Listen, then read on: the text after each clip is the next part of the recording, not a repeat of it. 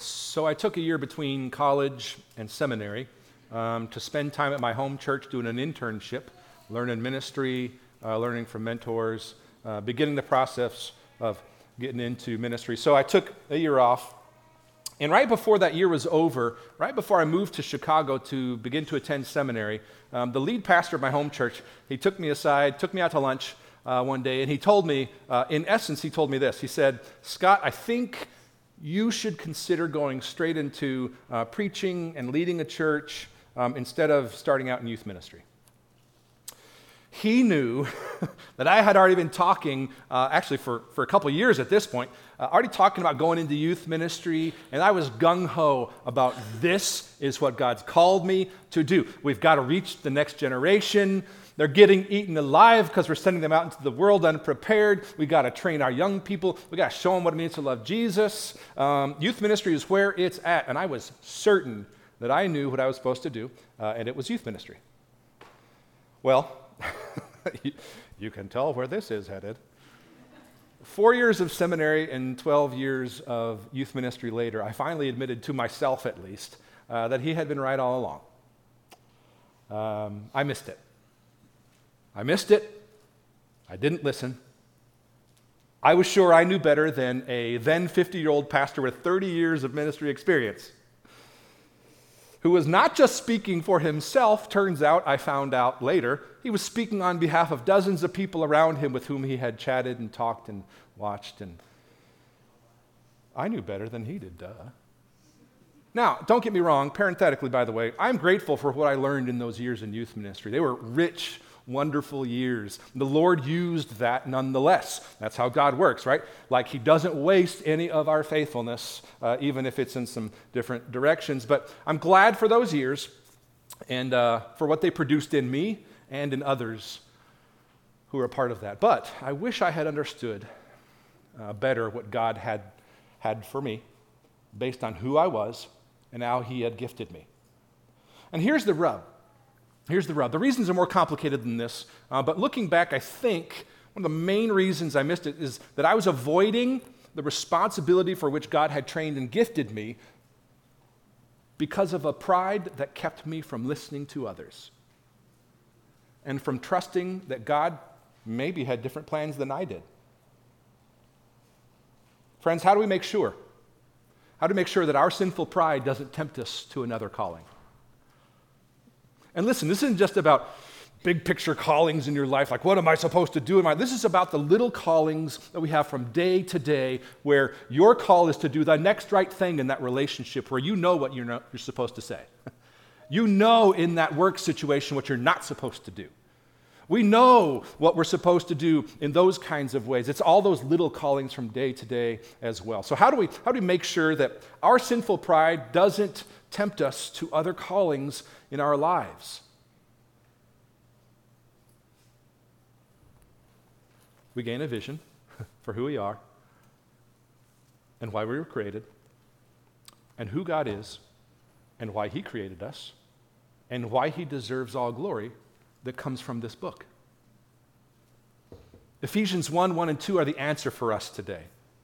They provide for us a helpful big picture framework as it relates to our calling. And I'm excited about today because we begin Ephesians chapter 1, verses 1 and 2, and we're going to absolutely dissect these two verses. I'm excited. So let's read Ephesians 1 and 2, and then jump in together to learn about our calling in Christ. They say this: Paul, an apostle of Christ Jesus, by the will of God. To the saints who are in Ephesus and are faithful in Christ Jesus, grace to you and peace from God our Father and the Lord Jesus Christ. Now, some introductory stuff here before we jump in. The New Testament book of Ephesians was written by the Apostle Paul to the church at Ephesus while he was in prison.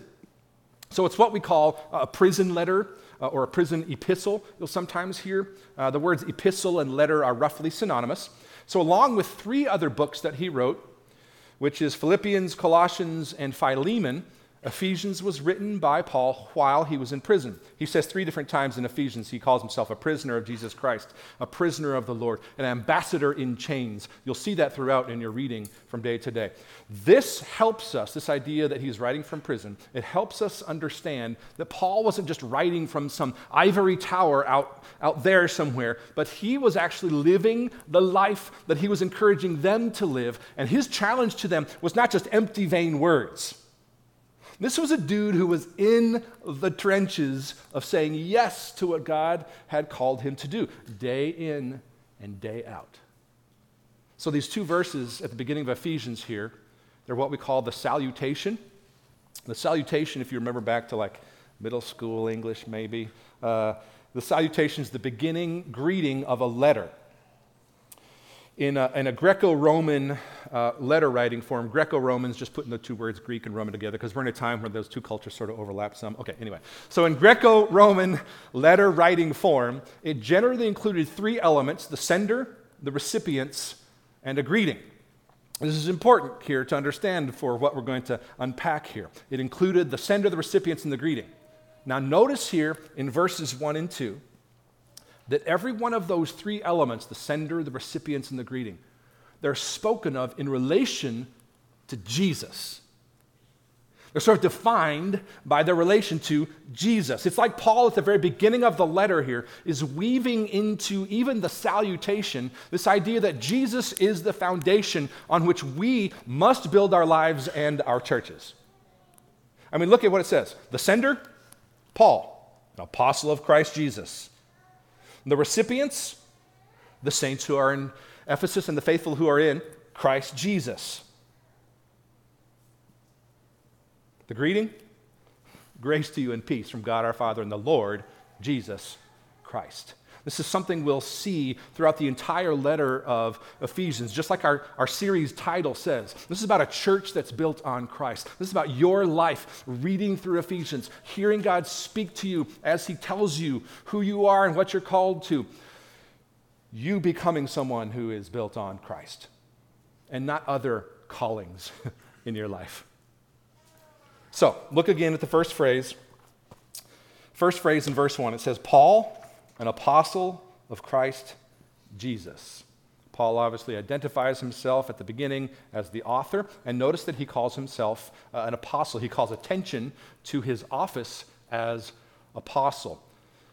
So on the one hand, this is a way for Paul just at the beginning to establish that he writes to the church at Ephesus with the authority of an apostle who had seen and experienced Jesus personally, who was sent to teach them doctrine, who was called to lead them.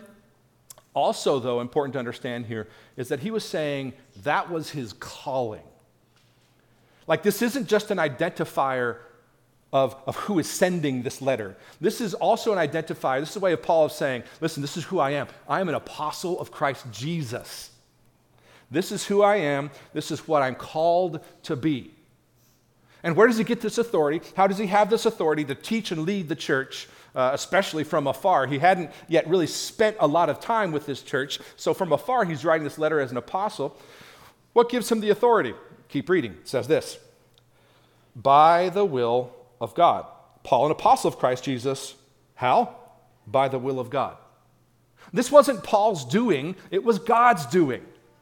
God was the one who placed Paul in this position as he saw it. He's the one who placed him in this position and is ultimately the source of anything he says or writes to them. He's well aware that anything he says that is useful or helpful in this letter to them for building up the body, for being people in a church built on Christ, it holds its authority because of God's resolve to Paul. He uses the same phrase, by the will of God, 4 times in the first 11 verses, not just as a way to say that God's the real power behind Paul's authority and his calling as apostle, but also to say that God is the operative power and purpose behind salvation of all people. All who know him are people who know him because God's initiative. Now, this is important for Paul to establish up front here at the beginning of the letter, because we're talking here about a dude who was a hardcore Pharisee. part of the reigning Jewish power structure at the time. This is a guy who previously had been persecuting the people to whom he is now writing. In Acts chapter 8, it tells us that Paul stood there approving of the stoning of Stephen, one of the first followers of Jesus. He had been preaching to the Jews, and it says that Paul was ravaging the church, entering house after house, dragging off men and women, and committing them to prison. And that same dude now is writing to these Christians who believed in Jesus. Think about this. This is one of the main men God used to be an apostle of Christ Jesus, to establish and lead and be an authoritative doctrinal voice to the first churches. So Paul knows very well the source of his authority as an apostle. Only God can do that kind of thing. It's by the will of God. So Paul, an apostle of Christ Jesus, by the will of God. Now this is cool. Look at this next phrase here, verse 1b, the second half of verse 1. Paul says, to the saints who are in Ephesus and are faithful in Christ Jesus. This just isn't just a way to say they're the recipients. It's a way to continue to feed them this idea that he's headed toward, that they need to be people who are built on Jesus. Long story short, Ephesus at the time is a top 5 largest city in the world. It was well known in a couple ways, both as a center of pagan sexual practices and idolatrous cults and emerging worship of the emperor at the time. But also it was known for its Greco-Roman education and learning and philosophy. So suffice it to say that in that setting, the Christians in Ephesus were a pretty small minority, pretty unimportant, very small minority of people who were trying to say in this huge city, affected by all those things we just mentioned in a culture like that, saying, Jesus is Lord. Can you imagine the oppression that they felt, the pressure they felt? I know those of you who take on Jesus' mission understand that. These people had that in spades. So they needed encouragement. He calls them saints and faithful.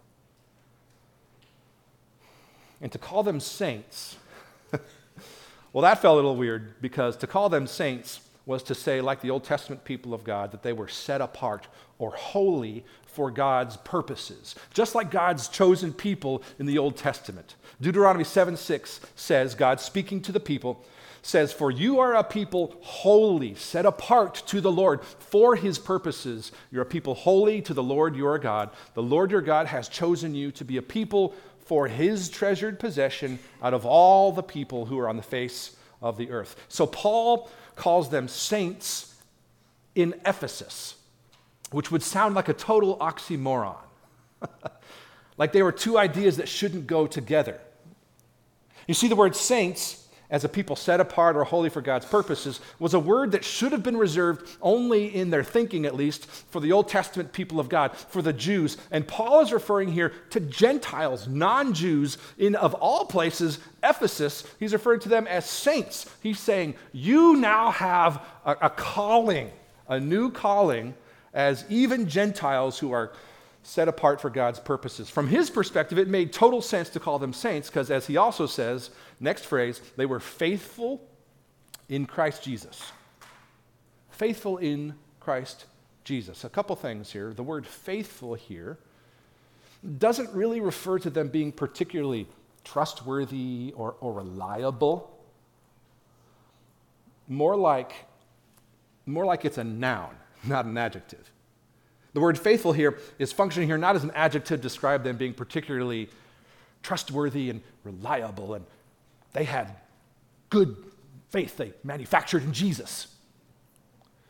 It's describing it more like a noun to speak of their spiritual status as those who have faith in Christ. This phrase, in Christ Jesus, here in this verse, or all the variations that Paul uses, in him, in Christ, in Jesus, all these variations on this theme for Paul are shorthand to describe everything that we have in salvation. So in Christ we have everything, he says. In this case, we have a new status, of being filled with faith in what he did for us.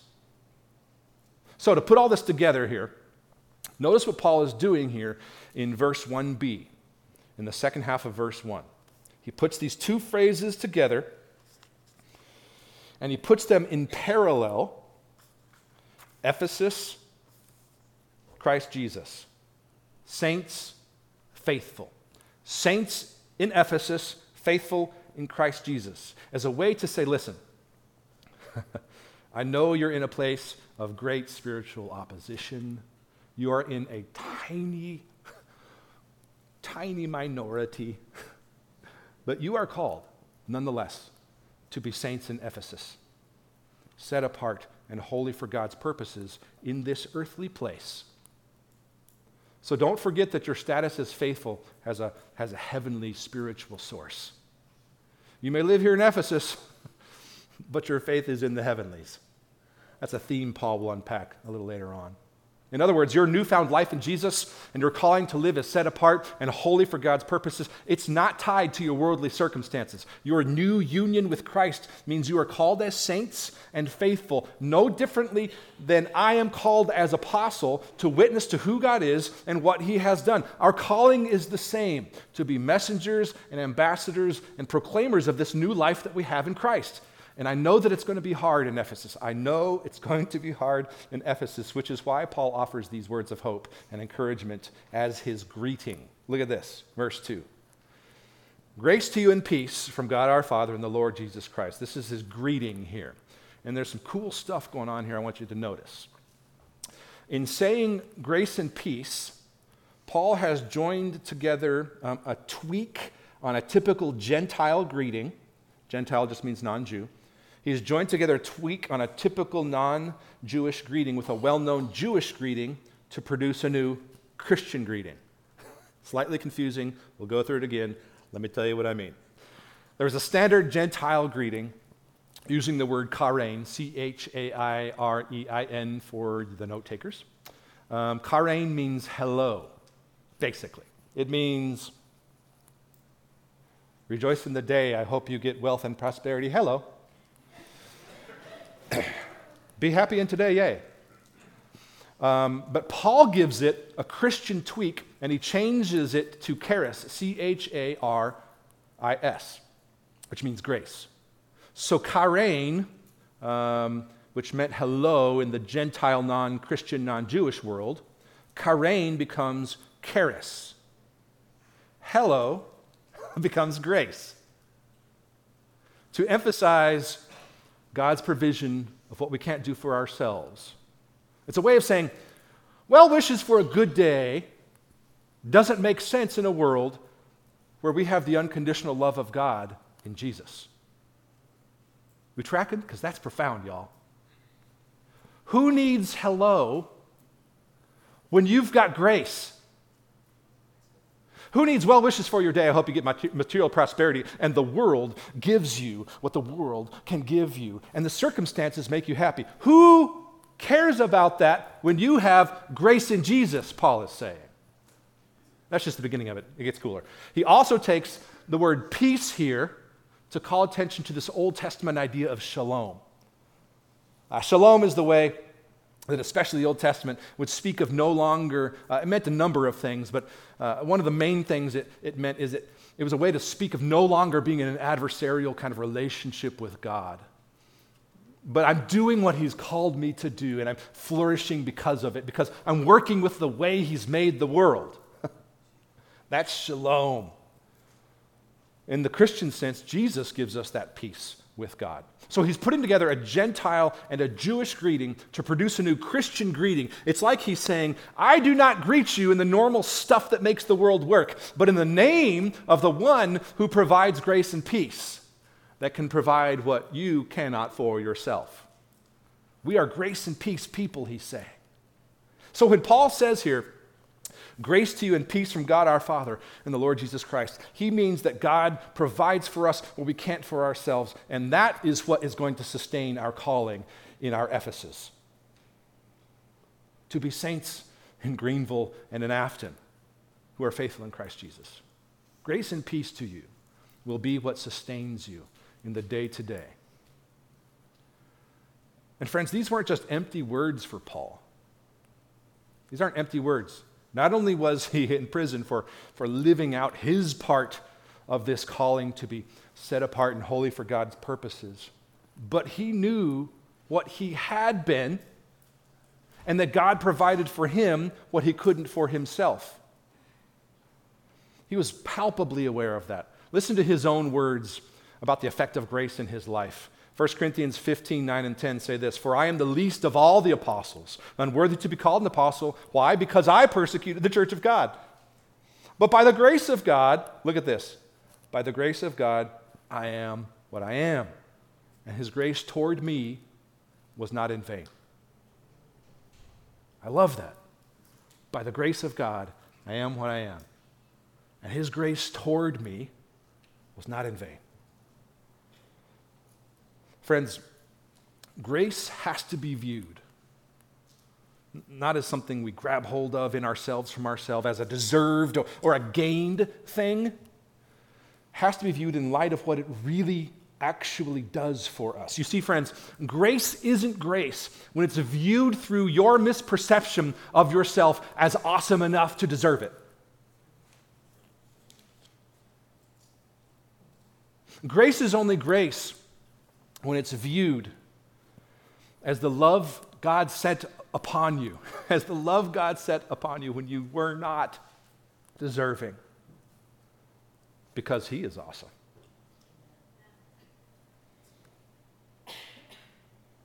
It is this ongoing understanding of the grace and peace of God that can sustain us in our calling to be saints in Greenville and saints in Afton who have faith that is placed in the object of Jesus Christ, who died on our behalf. You will not sustain it without God's grace and peace. Grace and peace from God are what sustain us in our calling to be saints, set apart ones, holy for God's purposes, who are full of faith in what Jesus has accomplished for us on the cross. Friends, this is important for us to remember as the ongoing source of our calling. Because we are all of us, we're going to walk out these doors and we're going to be tempted to all the lesser callings in our lives. The opposition that is all around us, perhaps in our own family, in our own homes, the opposition that is all around us can tempt us to seek lesser callings in our lives. And if you are not careful, if you are not intentional about naming and pursuing the call of God on your life to be a saint set apart, holy for his purposes, you will begin to functionally let other callings control you. Friends, drifters don't drift upward.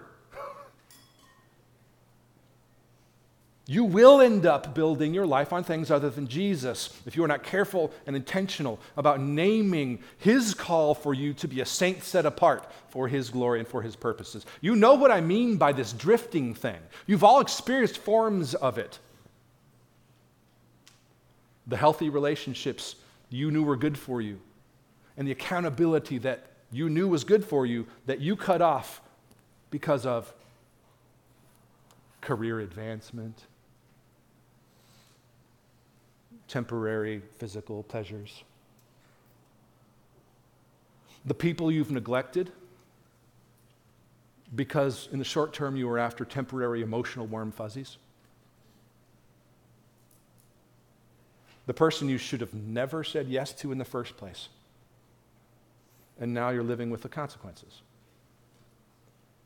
There are other callings that tempt us to build our lives on flimsy foundations. They're all around us, which is why we have to be careful, intentional. We have to heed Paul's words in Ephesians 1 very seriously. Because when you take seriously the calling to be set apart for God's purposes, you will strategize. You will build around that foundation of being set apart and holy for his purposes. So about 5 years ago, I had the opportunity to sit at a table during a time of prayer, and wouldn't you know it, in a room of hundreds of people, the two of us that got together were me and my lead pastor from my home church.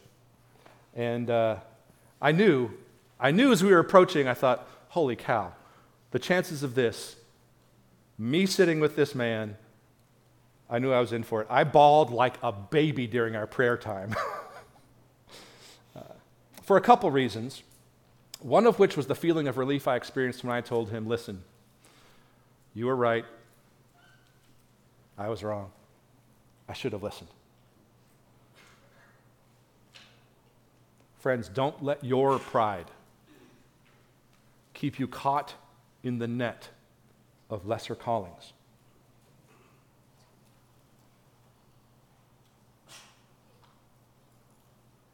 In the person of Jesus, God has provided grace and peace to sustain you for a greater purpose.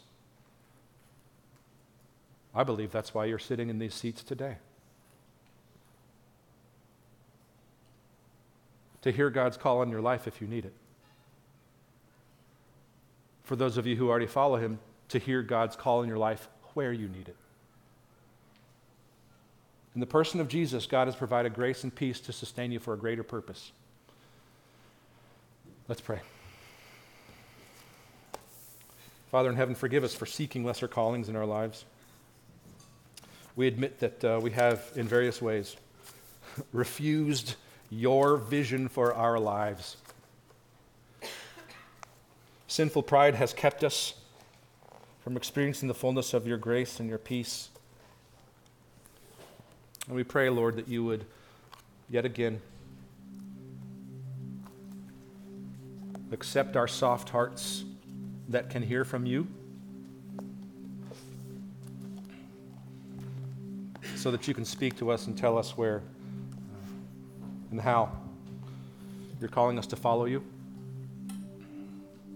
We ask, Lord, that you would continue to shape us individually, in our marriages, in our families, corporately as a body of believers. Shape and form us, Lord, so that we would say yes to your calling to live lives that are set apart and holy for your purposes. That we would be people whose faith and trust are in your Son, Jesus, and what he's done for us. So that we would build upon a foundation that's lasting and sure. Father, thank you for the initiative you've taken to show us that. We ask this in the name of your Son, Jesus. Amen.